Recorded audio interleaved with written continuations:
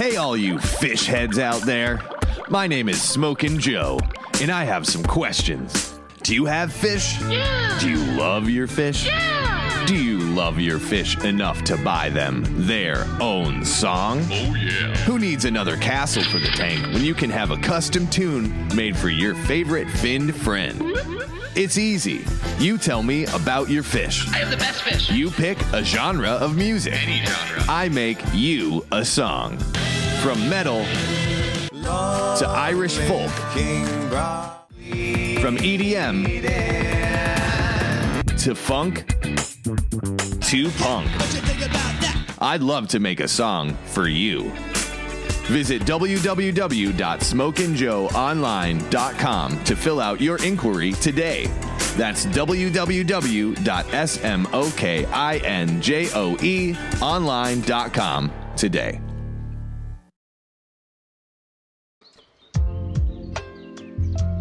Hi, Scrapjaw here. I've been up way too late working on this ad. But you know what it's not too late for?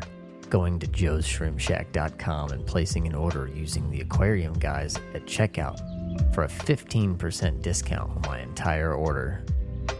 With a wide variety of available shrimp and crawfish species to suit my fancy, Joe is there to help. Joe also keeps a ready supply of Shrimp King foods, tissue-cultured plants, and moss, filtration equipment, and plenty of other odds and ends. But let's not forget his most famous products, the Chola wood by the inch, and the most prized item in very limited quantities, Aquarium Guys certified shrimp bathwater. Yes, that's right. Just use our promo code Aquarium Guys at checkout to get your 15% discount and help support the podcast. Joe's Shrimp Shack, working tirelessly so you don't have to. Also, I'd like to mention that this podcast was fairly long. It was over 2 hours that we spent with Matt Peterson of Amazonas Magazine, senior editor. So, that being said, this is part 1 that will be an hour long, and part 2 shall also be an hour long that you could pick up next week. So, now it's bedtime for me, but you guys can enjoy the show.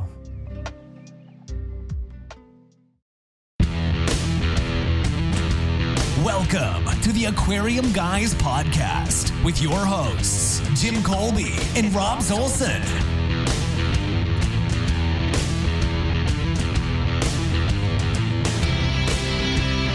Hi, Jimmy. Robbie, what's going on? What you got for news this week?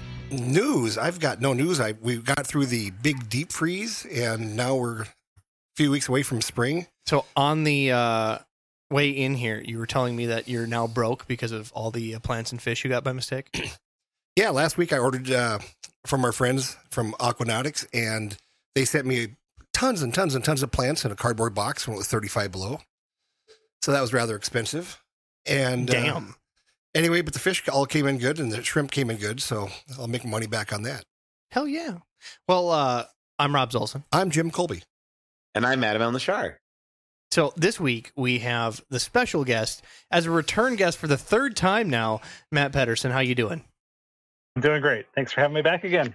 You are King Powwow of the Amazonas Magazine, and might we say that finally you peer pressured my ass into begging Jimmy to get it for me for Christmas. And I did. And I did. Awesome. Good job. Thank you. Yes, Kids are able to eat. It's finally Yeah, happened. I wanted you guys to be able to have a little snack, so I bought Rob's little subscription. Got me the copies. Rob steals it. Yeah, I was tired of Rob stealing it from my house, actually. It was just kind of for myself. It was all about. And then Adam got us another fantastic magazine. What'd you get us, Adam? Huh? You got Jimmy 2 copies, and I got 1. No. Jim's wife got him a copy, and I got him a copy. So what 2 copies did you get twice there, Jimmy? Yeah, and I will for the next year.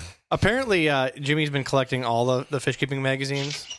I've had Tropical Fish magazine since I was 16, 17 years old. So probably since 1979, 1980.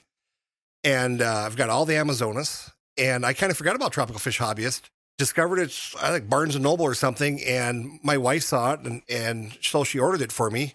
And in the same day, I got 2 copies, and I knew Adam had ordered one for me for Christmas, and she goes, "Oh, I can't believe it's already here." I said, "What?" She goes, "The magazine I ordered for you." I said, "Oh, that explains why I have 2 copies." See, now I have to expect it. Like Jimmy buys Amazonas for everyone. Adam buys Tropical Fish Magazine for everyone. I just need to get, PKF, and now we have the full trifecta. There we go. What's PKF? I don't know. What? Oh, practical fish keeping. See, that's what the people Hey, over that still exists? over across the pond. That's huge over there for them Brits. Okay. Well, Matt, super excited to have you on. And today's topic that we're going to talk to you, because I don't think anybody's better than you to talk about clownfish. And might we put rest in peace about your poor lightning? Yes. Moment of silence.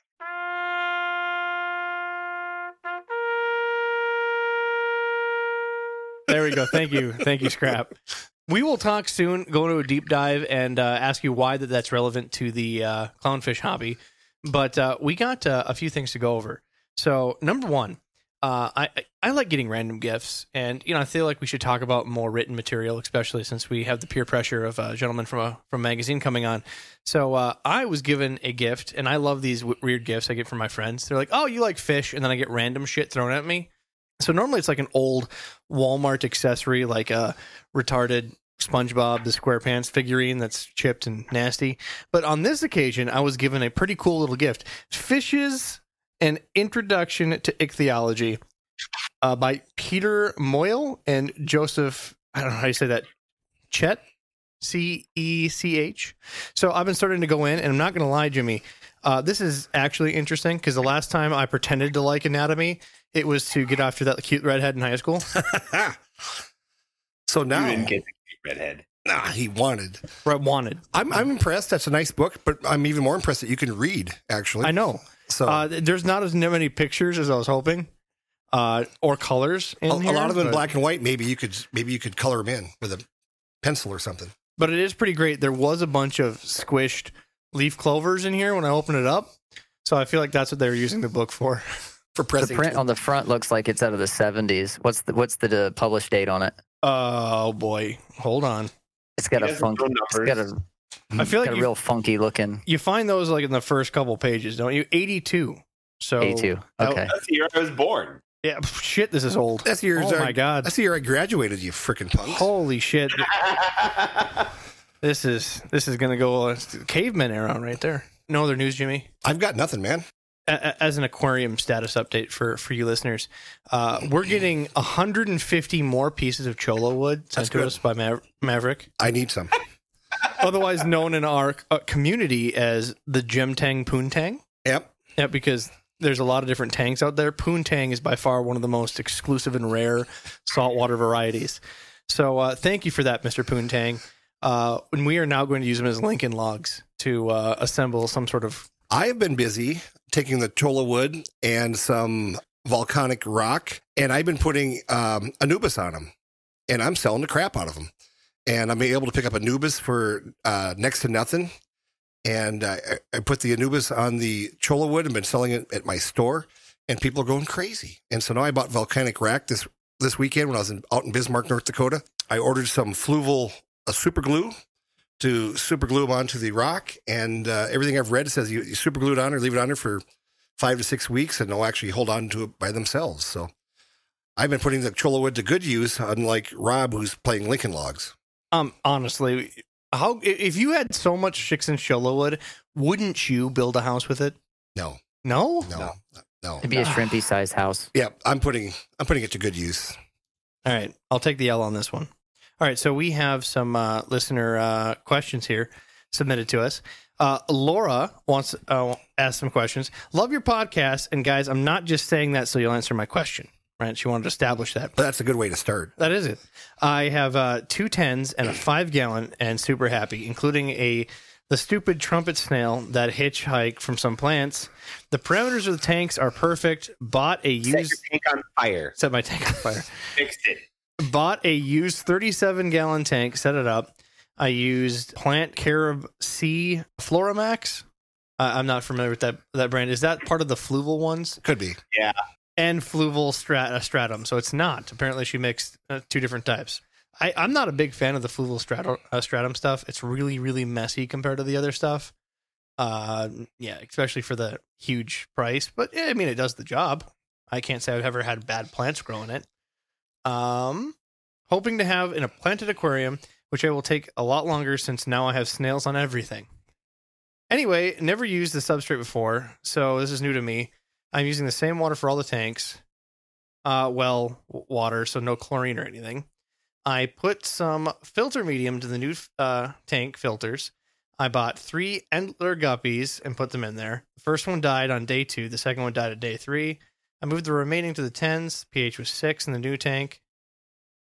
Is this because of substrate? Is there something else I need to do? I was planning on moving my fish, my granddaughter this weekend. Obviously, this can't happen. Is there anything test I should be doing? So it sounds like it was rushed. I hear nothing about a cycle being established or looking for that. So this may be a rather new person. So if you're listening to this, make sure to establish the cycle. And we need to do a podcast on the cycle, Jimmy. We've been ignoring it for far too long. There are way too many beginners that need to know more about the cycle. So future stuff to come, but certainly you can look them up. We'll have resources in the podcast notes for how to establish your cycle, but that's going to take a process of normally 2 weeks.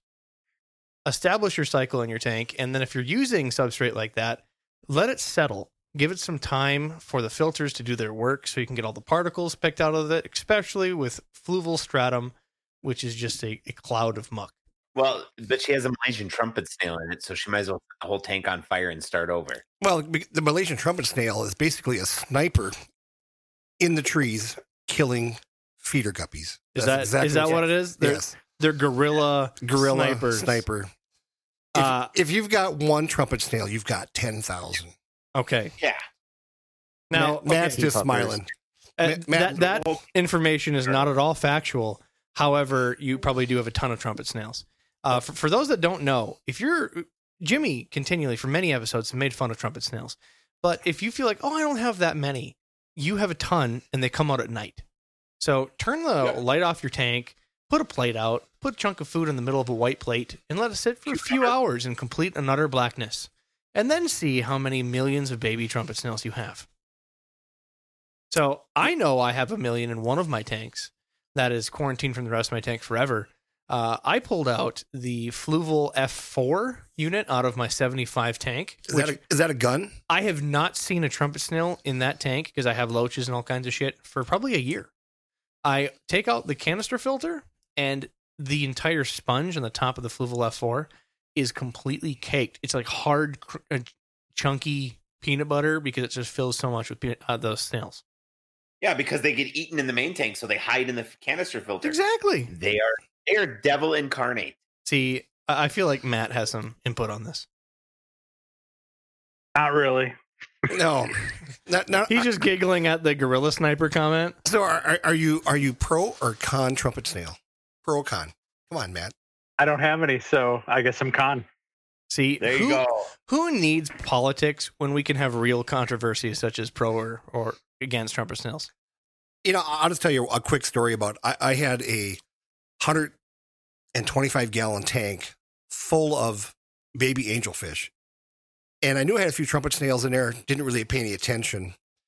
And I did just that. I put down a 10-inch dinner plate with a big piece of zucchini or something that I had. And I'm not kidding you. I took out about 7 pounds of trumpet snails over the course of 2 weeks, thinking I had gotten them all, And then meanwhile going, why aren't my goddamn angelfish growing?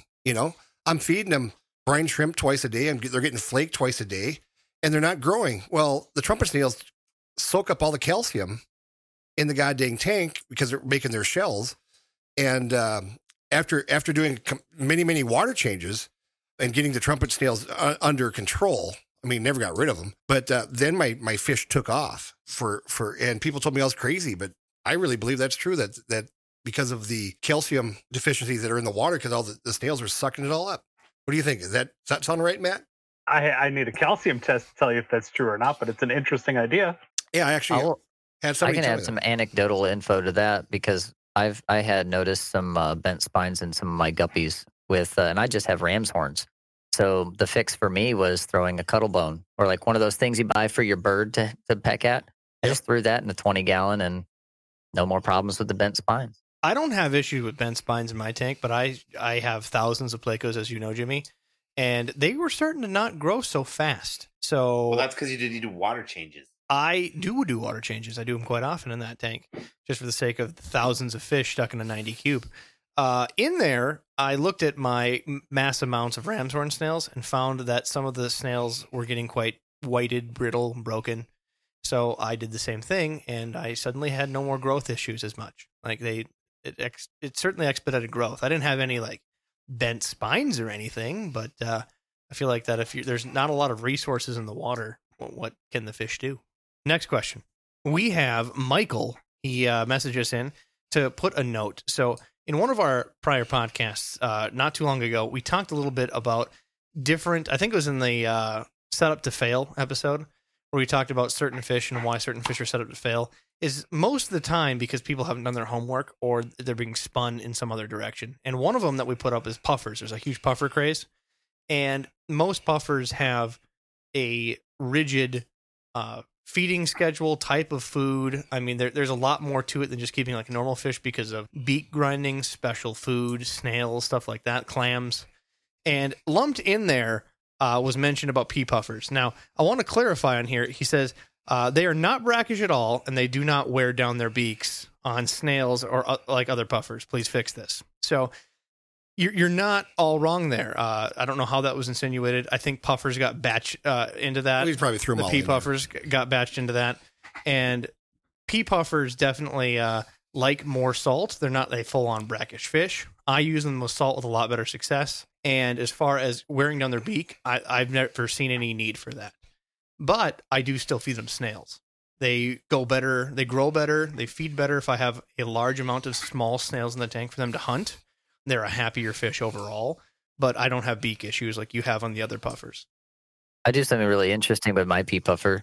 I have a 20 long up top, and then I have my pea puffer in my 5-gallon. And speaking of having a constant supply, I have the ram's horns in my 20-gallon, and when they're on the cholla wood, I just swap the cholla wood out from tank to tank, and then he's always got food. As long as you're okay with both tanks being quarantined, that's a fantastic process. I do have one thing that I forgot about. I was going to talk about real quick. Do it. Last week, some people were asking, or 2 weeks ago, about discus and where to get good quality discus. And I had originally said Ken's fish, which was wrong. I meant Kenny's discus is what I meant. Now, Kenny's discus is now permanently closed. What did you do, Jimmy? No, unfortunately, Kenny got diagnosed with something terminal, and he's spending his last few months with his family. And so they're asking people do not call, just send him well wishes, but he's not going to be able to respond to anything and stuff. So if you were, go on to contact Kenny's Discus and stuff, I'm just here to tell you that I got an email from them the other day saying that he doesn't have much longer to live, and he wants to spend the time with his family and stuff. So unfortunately, he's got great discus, but unfortunately he's closing permanently. So that's horrible. I reached out like a year ago to have him on the podcast, and he was a bit busy then. So. Yes, so very unfortunate. Well, I think we need to pick up another mood with another question. We only have a couple more. Grady messaged in asking permission to ask a question. So I said, of course, ask a question here. Said, thank you. I appreciate that. Would love to know if you guys have any experience with silver dollars and wondering if you have any tips for them and what would go well with them. Make a biotype maybe for them. So, Jimmy, what's your experience in silver dollars? I sell a lot of silver dollars. I don't like them. They get really big. I'm not a fan of them. They become pretty evil when they get large and stuff. So, as long as you're prepared to have a very large fish, I mean, it's a very flashy fish when it's, 4 or 5 inches big, but I'm just not a fan. Any experience I've had with them has been really hardy fish. Interactive with you, not with other fish in the tank. And if you're going to have them with anything, I would certainly recommend making it bigger or just keeping them alone. A nice school of silver dollars with nice tall plants where they could, swim through, hide behind, and have some shade, do a lot better for their aggression. And they school very well. They live quite a hefty long time, and you can also get fun patterns on them. So good fish. Definitely do your homework that they're not going to stay nice and hatchet fish sized forever. They grow very fast. Any other additions to that, Matt? I love them. I like putting them in with cichlids and big. They're good tank mates for bigger fish. It's like kind of throwing the NFL linebackers in with the rest of the team. See, Jimmy hates cichlids, so this would be. I don't hate cichlids. This would be why. Just They're I don't know. even considered a cichlid. Every time they go in a lot of cichlid tanks. They're a tetra, but I mean, if you're going to have some South American larger cichlids, it's a possible candidate with the right fish. And there's some really beautiful silver dollars. Like I'm really a real big fan of. I think they're calling it the blackberry. That's one to go look up. It's very expensive because it's a strain that's bred. But the tiger silver dollars have come down in price since they're being produced in Florida. Those are really fantastic. Last question, and I think this will be Jimmy's favorite. Again, we might do these out of order, so forgive us if you're listening to this out of order. We had a gentleman named Matt that decided to compare us to Howard Stern and care enough about our podcast to let us know that one of our particular episodes suck shit. Just one episode? Yeah. There's a lot more than that, man. I mean, I don't know if he's new, but we certainly appreciated his feedback and gave him correct information. So he has now come back after that and said, thank you, because we wrote him a rebuttal and talked about it on the podcast. And said, thank you for your response. Now I have a question. So he went from telling us off and saying our podcast sucks, especially this particular episode, and that we're like Howard Stern, and he doesn't like that BS, to immediately transitioning to a full question. Oh, good. So we gave the wrong answer. No, I feel like we just gave him such a good answer back. Sure. He now trusts us. So we won't break that trust now, Jimmy. He says, I have a question. I want to set up a small shrimp tank for breeding tanks in a row on a tank. I build above my desk. I understand excuse me. I understand the idea of greater volume, the more stable the water is. And that is also a big consideration. It will be in a bedroom with sponge air filtration and shrimp substrate. And I'm assuming he's meaning volcanic ash clay like they do in the little balls. It's pre-made media. You can certainly find it at different places. Even Joe Shrimp Shack has it. I was thinking either 4 10 gallons or 5 5 gallons with the short side facing out. Any reason I should not do either besides water stability? And he's going to put this in his bedroom? Yes. He's making a bedroom tank because clearly his bed doesn't rock near as much as yours, Jimmy. That's true. I love aquariums as much as the next person. I've got 40 downstairs in my basement, and I just got done insulating my entire fish room so I don't have to listen to the bubbling. So my first question is, do you want to listen to the bubbling all night long in your Hey, in that soothes me. I sleep to that That's shit. how I go to sleep, yeah. Really? Honestly. Yep. It's a fan or bubbles. See, I have to have a fan running. I like the white noise and stuff. I just feel like as often as you have the tequila virus, it might make you want to pee. I do get the tequila virus now and then. So, I mean, I would start out with 5s just for the size. He said 5s or 10s, right? 5s or 10s. And I would start out with 5s, and that way you can keep a nice assortment because you want to keep your shrimp separate. You want to keep your reds separate from your blues, from your greens and stuff. And start out there, even though the price of a 10-gallon tank is cheaper than a 5-gallon tank. So, but I would personally start out with 5-gallon tank just to see how it goes for you. And you could always add on from that and stuff. But it's going to take quite a bit of room on a shelf to do 10-gallon tanks across. You're talking, even at the short way, you're still talking about 5 feet. Apparently, he did the math, so that it fits. All right. I think that's where the 4 10s versus the 5 5.5s. Same. To me, it's a no-brainer. Just do the 4 10s. Yep. It'll cost less. You double up your volume. Yeah, I mean that's really now where I would specifically lean. besides this water stability is presentation. Looking at a tank from the short end in sucks, especially for shrimp, because they're all going to be buried. You're only going to see a couple. If this is a bedroom tank, you're going to be sitting there at night. You're going to want to look at your shrimp, and it's going to be a lot of fun. So I do what is a better presentation. Now, that being said, I have a rack filled with 2.5 gallons tanks, but they're the long way, so I have better presentation. So as long as the presentation fits, It fits on your shelf. It really doesn't matter. You can put them on tiny tanks. I didn't realize you guys had a problem with presentation in the bedroom. I mean, something's got to distract. Otherwise, she's going to stare at my shrimp, if you know what I mean. Yeah. Yeah, for money-wise, 10-gallon tank's the way to go. Size-wise, bigger's better. Is that what you guys were saying? Maybe. All right.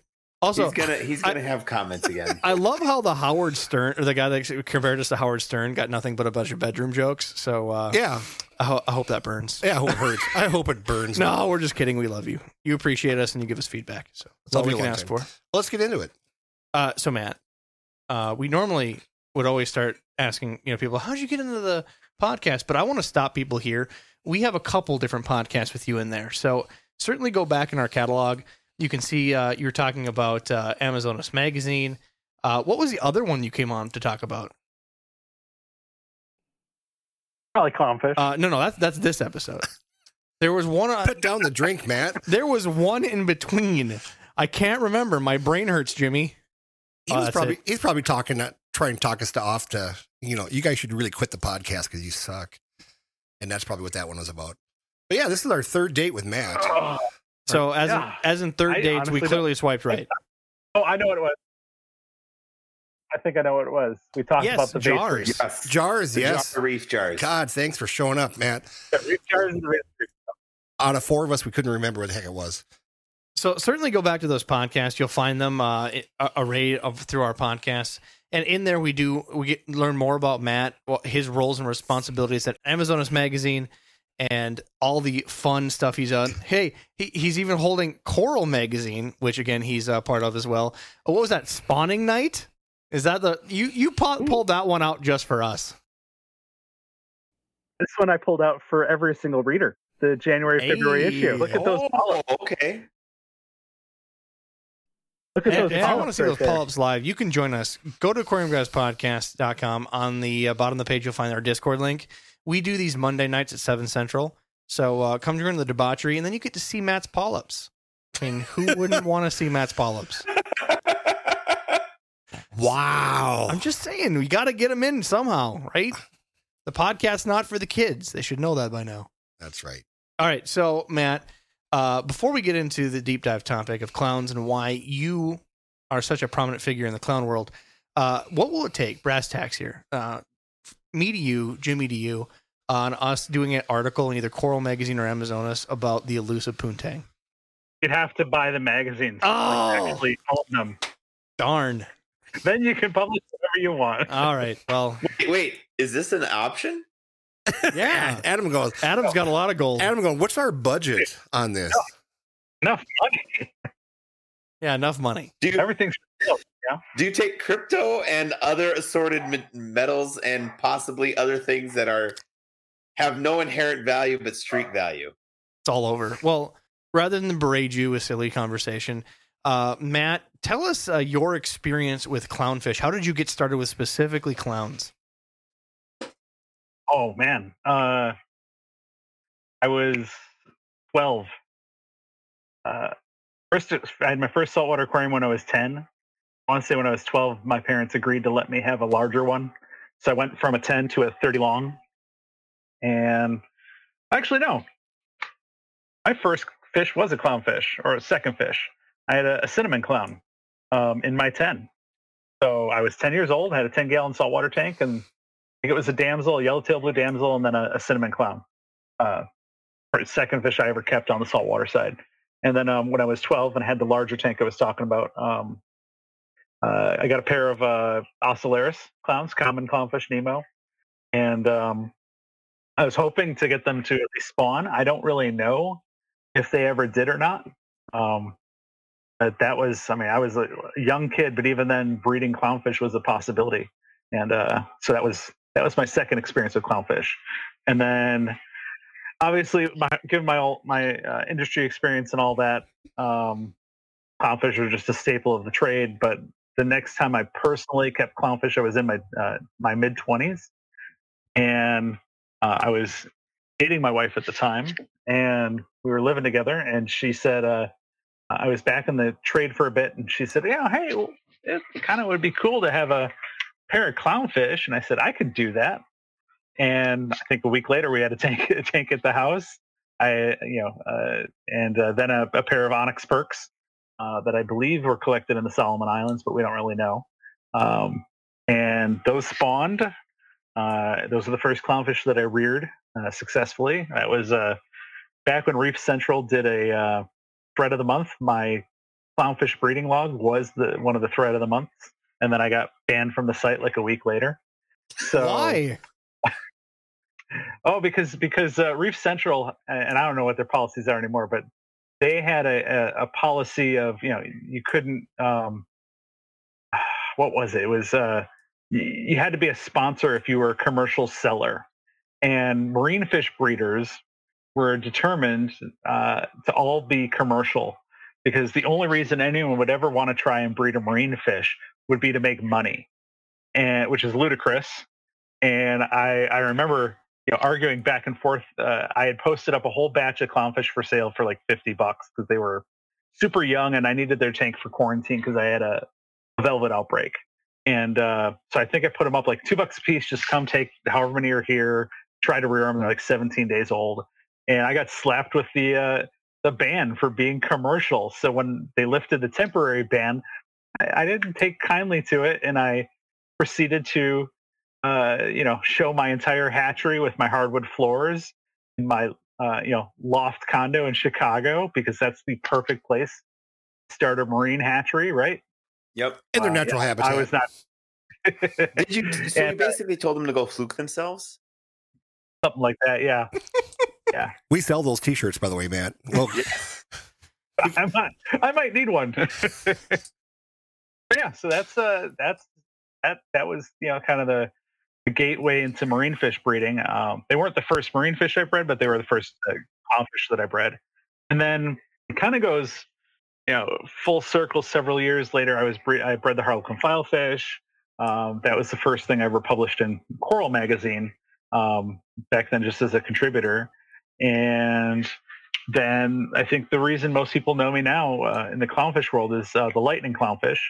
And the reason that, to really be short on that story, the reason I ended up with that fish was because I had just accomplished what I had done with the Harlequin files, and I was writing a lot, and so I was already kind of in a position of prominence in that regard. And they approached me and said, we'd like you to see if you can breed this, and we know you'll write about it. And I still cannot say how much I paid for it. It was the most expensive fish I ever bought. I want to say it took about 2 years to get the offspring and to have that project be a success. And as we were talking before we started, every single lightning clownfish, lightning maroon clown in the world descends from that one fish. Now, the reason that's the nickel tour. So the reason you don't talk about how much you spent on that fish is because your wife's in the other room, or you just can't tell us because you got to kill us? She knows, and she had to approve. I said, this is not one you can hide. This is not around money you can hide. So I basically said, they want me to do this, but I have to pay for the fish. They're not giving it to me. And I can say the highest publicly disclosed bid was $7,000. So I can't say whether I paid more than that or less. But she basically, I said we could buy this and it could be dead in a week. And are you okay with that? This is how this could all go down. And she said, I trust you. You know what you're doing. If you think it's a good thing, you think you can do this successfully, then you should do it. And we did. And it worked. Wonderful. So again, it was a big gamble. I mean, no one knew whether that mutation was going to be a genetic thing that would pass along to offspring. And we just got very lucky overall. This is such a unique story. I don't want to just glaze over it. For those that are listening, how did you come into this into the know of this fish? How you were writing about it? You said no. So this is 2010. So I was already working with Coral magazine, and kind of as a contributor and a senior editor. More of an honorary position at that point. I'm still very active in the marine breeding community, although I'm not breeding any marine fish at the moment because my projects aren't working. It really was breeding the Harlequin filefish, which I was the first person in the world to do that. For those who don't know, it's also the orange spotted filefish, that real bright teal filefish with the long nose and the orange polka dots all over it that eats coral. So, it's supposedly impossible to even keep alive. And so I had done that. And when you do something like that, That people. was a very good article, by the way. Thank you. I think when you do something like that, people take notice, and it gives you some street cred. I had bred clownfish before, and I had bred something that no one else had done. And unfortunately, even though I put everything in that article, it still has never been repeated. It's to the point where I'm sitting thinking I need to go do this again because no one else has been able to repeat what I did. So either I missed something about what I did, or I just need to prove that it wasn't just this, couple times a success. But because of all of that, and because of the people I was working with, the lightning maroon clownfish was collected in Papua New Guinea by an operation called Sea Smart. Sea Smart was an organization that was trying to establish a very sustainable fishery with really good practices, basically for having wild harvest. And so that we had a journalist, Rhett Talbot, in Papua New Guinea when this fish was collected. So pretty quickly, I think his pictures were the first pictures that anyone saw of that fish. And they reached out to me and said, we had some conversations behind the scenes. Who do you think should get this fish? Why? What would you do with this fish if it was your choice? And that was really coming from my marine breeding background, and also having those connections in the trade. And basically through those connections, it basically ended up being, after a while, they said, we think we would like you to be the one to take this fish, because it could go into a collector's tank to just sit there and be cool and collect a whole bunch of money, and that's it. That happens with a lot of the really unusual marine fish that are collected. I just saw it today. I don't know if it's even really out there publicly or not, but there is a kind of a Singapore angel, Hedonopus mesoleucus, and it is solid yellow and orange instead of the normal black and gray and tan. That was just collected today. And fish like that, a picture gets circulated on the internet, someone with really deep pockets says, I want that, and it ends up finding its way there, and that's the end of it. So that could have just as easily happened with this lightning maroon.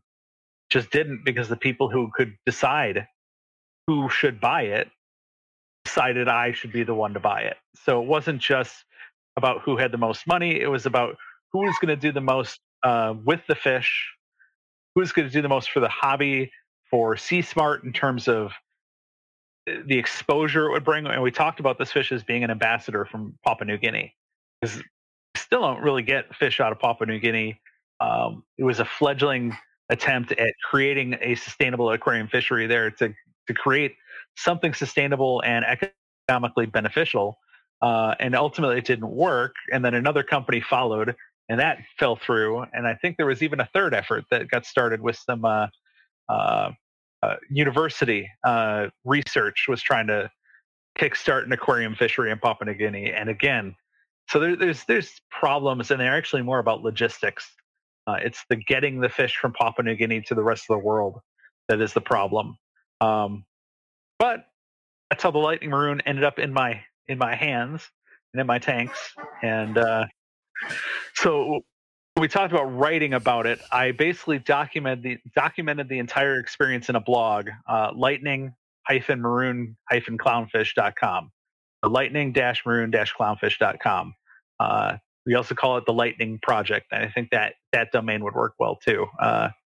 Lightning-maroon-clownfish.com will get you there. And that is the Lightning Project, and that documents the entire progress of from the fish showing up to almost losing it more than once. All the problems with pairing it and trying to find the right mate and what would be the right mate for that fish.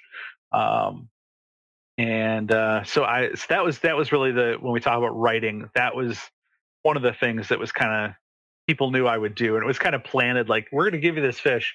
It would be nice if you maybe started a blog about it. And I said, yeah, sure. So it was a great opportunity to track a progress track the progress of the project transparently, so the whole world could watch it in real time. And obviously, the end of the story is known now, but it wasn't known then. That was I had friends who were really high up in the industry. One of them pulled me aside one time and just kind of said, it's pretty impressive. We all just assumed you were going to kill that fish. And it wasn't even a dig on me. It's just that wild clownfish are really hard to deal with. A lot of times they have a lot of disease problems, and so it wasn't they were really trying to smack me down, but it was like I managed to be ahead of the curve on this one. So there was probably a lot of side bets from all your buddies. I have no idea. I wouldn't be aware. Again, before the podcast, you're actually showing and telling us more of the lifespan. So you did this blog for so long, and now we're fast forwarding, and maroon clowns essentially are kind of all over. So how did you disperse your spawn, your lightning clowns? Oh, okay. So I think we should probably step back just a moment to talk about what it is. Thank you. That would also help listeners. For people who don't know. So regular maroon clownfish, right. Technically three variants, 3 geographic variants. There's a gold stripe maroon that comes from the Indian Ocean, which some people consider to be a different species. It's a little more peaceful. Maroons are generally considered pretty aggressive clownfish and pretty murderous. Then there's kind of an intermediary form. It's kind of in the Indonesia, Philippines area. That's a white stripe that sometimes gets a gold crest on its head. And then the more eastern edge of the range is a white stripe form where the stripes are pretty narrow, and that's where this one comes from. So ordinarily, the maroon clowns that come from this region have 3 thin white bars, one at the head, one at the middle of the body, and one at the caudal peduncle. And the lightning clownfish, the barring is all broken up, and it arcs and forms rings and circles and branches and looks like a web of lightning coming down on the fish. So that's the difference. It's a different patterning. It's very, very striking. And ultimately, it proved to be genetic. Getting it out there was simply a matter of breeding the fish. Didn't know what kind of genetics were involved. A lot of people thought it's a one-off, it's a disease, or it was a recessive trait, so like albinism, where you'd have to breed a couple generations to get it. It's not. It's either partially dominant or actually a full-on dominant genetic. We had F1 offspring. 25% of them had the gene present. Actually, no, 50. I'm sorry. It was 50. So I have to go back and look up. That's a lot. That's quite a bit. It was pretty impressive. I think what we've kind of settled on from a genetic standpoint is that this one seems to work like a snowflake, which is a different genetic that's in Ocellaris. And so it looks like, from all the data I have, it looks like 2 copies of this gene might kill the babies. They might not develop. So when we were breeding lightning to lightning, we were still getting some white stripe fish, but the ratio wasn't right. It was like a third white stripe and 2/3 had lightning. So you're missing a part of the population that should be there.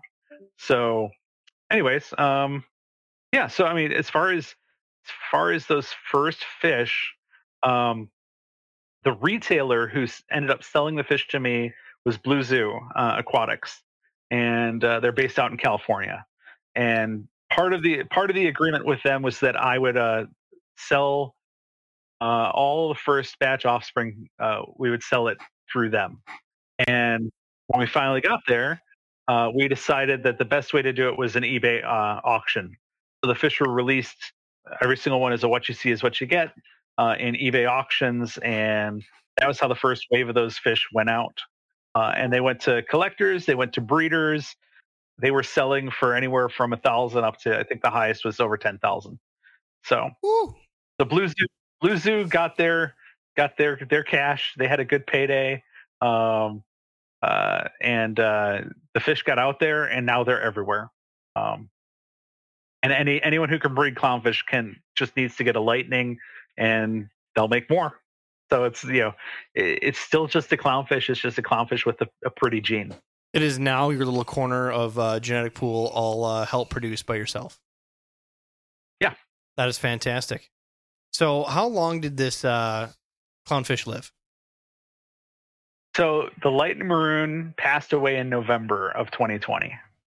So we had it for about 10 years. And she was an adult, right? That was part of the problem going back to the beginning, was she was at a size where she could have been either a male or a female, and we weren't sure. So part of the thought process was, well, do we try to pair this fish up with a really big maroon? And the reason was, what if another lightning comes along? We might need that genetics. We might need both of them. So for like the first year, we were trying to keep it in this male role. And part of the problem was we couldn't get more fish out of Papua New Guinea either, because they started having problems with getting fish out. So I was waiting for more genetics, more broodstock, more options, and nothing was coming. So after about the first year, I flipped it and said, we'll definitely let this fish become a female. So ultimately, she was a female. But we have no idea how old that fish was when I got it. It could have been 2 years old. It could have been 20 years old. We don't know. For those that are listening, we got to chit chat a little bit before the podcast, and you have still preserved that first lightning clown. Yes. And for those who are watching, she's right there in the formalin. And ultimately, once things are a little bit better weather-wise, she'll be shipped off to the California Academy of Sciences and the Steinhardt Aquarium. And what are they going to do with her there? So they're going to re-preserve it, prepare it for long-term storage. They're also going to get fin clips from her. We already have them in what's Everclear. Since I can't get legitimate, ethanol like you would have in a lab, we've got a thing of Everclear here. So fin clips of her, and then I also need to take fin clips of all of her offspring that are still here. I've pretty much gotten rid of most of them, but I have a few culls that I held back because we didn't know what was going to happen. Maybe I'd want to breed more. They're everywhere now. I'm over it, but I still have some culls. So what we're going to do is take fin clips so that someone in the future, if they wanted to, could run genetic sequences on both her offspring that have the lightning gene, which we are presuming is just one gene, and then the regular white striped offspring as well. So all of those samples are going to be taken and go off and be deposited in the museum system, and then they'll be accessible to any scientist who ever wants access, basically. Now, if every strain could start this way, we would have a incredible library of how fish adaptations have happened in our hobby. You wrote the book on this. I hope you know. Like, take example for those who are listening. If you get a access for you advanced hobbyists listening to the podcast, take example. Do it ethically to try to preserve the unique thing you have. Don't just trophy fish it. This is clearly a passion project for Matt, and we're lucky enough to have him document every iota of this. It's interesting because people would consider this a designer clownfish. Okay, so. It's not a wild type. Coming from my various backgrounds of keeping cichlids, for example, where you got to know exactly what it is. Even Stuart Granti from one reef is different at the next reef over in Malawi. It's my interest in clownfish was kind of trending towards the biogeographic diversity of clownfish, and we covered that in coral to a fair extent. But what I also saw, I think what changed things for me is I used to hate this fish that we call a Picasso percula. And Picasso percula is a clownfish that has kind of wavy barring, and sometimes they merge and connect. And I used to say it's going to be the death of the regular three-striped clownfish. Everyone's going to want to buy this really fancy Picasso and a regular old clownfish with normal stripes. No one's going to want, and we're going to lose it. And that was my stance for at least a few years as a marine fish breeder, is that these were bad. We shouldn't do this. But then I came to learn how the Picasso clownfish came into existence.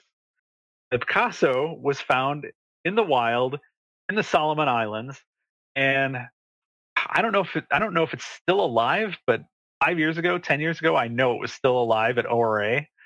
It was just part of the natural biodiversity of clownfish in the Solomon Islands, just like the lightning maroon is an aberration that has now been seen. There was one collected in 2008. We didn't even talk about that. This was not the first one. This was the second one that was found. The first one didn't make it. So this is natural. Whether a mutation shows up in a tank or in the wild, it's part of nature. So it really it caused me to rethink my stance in thinking, oh, this is just outright bad. I was still very outspoken. I didn't want people hybridizing a lightning, which is a white stripe form from Papua New Guinea, with gold stripes, because obviously the light bulb goes off. Oh, well, if I have white little lightning bolts going down the side of my fish, maybe I can get little yellow lightning bolts going down the side of my fish. And so you could see people's wheels turning without thinking about the consequences of doing that. And basically what followed was, for a few years, this kind of warpath of people who were starting to get these fish, and me being like, this is a bad idea. You shouldn't do it. I can't tell you not to do it, but here's why I don't think you should. And it's been done. And of course, it didn't turn out the way anyone wants it to, which is not a surprise. And my understanding of how the color patterning works in these fish, I could kind of see it wasn't going to happen the way people wanted it to. It still could happen if they do enough refinement, but I consider those two fish different species. You can't undo that hybridization that's happened. So unfortunately, what I think where we fall short is that even with all that foreshadowing and all that understanding of, hey, let's try to do it differently this time. Let's keep these pure to the biogeography from where they come from. Let's create that little bit of an arc, if you will, with that captive population. Ultimately, it's just a domesticated clownfish. I think if you're going out and buying a lightning maroon now, I wouldn't be surprised if most of them have kind of mixed up backgrounds, and you're just buying a fish that looks nice. So Matt, how many times did this particular female spawn for you, and approximately how many babies do you think you got out of her? I didn't rear most of them. I think for a while I was just tracking spawns. I think I stopped when I was like the 50 mark. I was like, this is just not worth it. So unfortunately, what ended up happening is, shortly after this happened, I don't know if I've mentioned it on this podcast before, but we had a really bad winter storm damage here in Duluth on our house, and we spent basically an entire year fighting with State Farm to get the house repaired. And State Farm was like, you got to get the tanks out of your house, and so I had to literally. That was why I stopped breeding freshwater angelfish, stopped breeding anything really for that year, while dealing with that headache. So I didn't rear very many, and I should have reared more. But me as a marine fish breeder, breeding clownfish is kind of not really what I want to do with my time. So it was an interesting project, and that's why I took it, because it really opened up my mind to different ways of thinking about designer clownfish and about the future of the hobby on the marine side as it pertains to breeding marine fish and understanding the importance of biogeography. So I was excited about those aspects of it, but I really wanted to be breeding angelfish and other things like that. And so I got my clownfish out there. Other people started producing them pretty quickly. I was like, I just don't need to see the need. For a while, I did think about sending her to one of the commercial operations. And it was actually as recently as COVID. When COVID hit, I was like, maybe I should just send her somewhere else. And then, unfortunately, time caught up with her, and so she's no more. But there's plenty of lightning maroons out there. So, heck yeah. So we've talked about this in great detail, and trust me, I'm gonna have a ton of people thanking me for this, because I already know that they've been asking for this specific story and getting more in detail. So thank you again for that.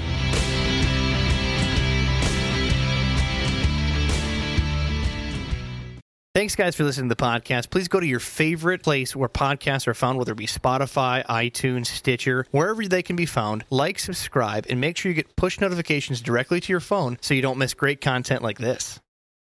Schmelz. Don't even get me started on this.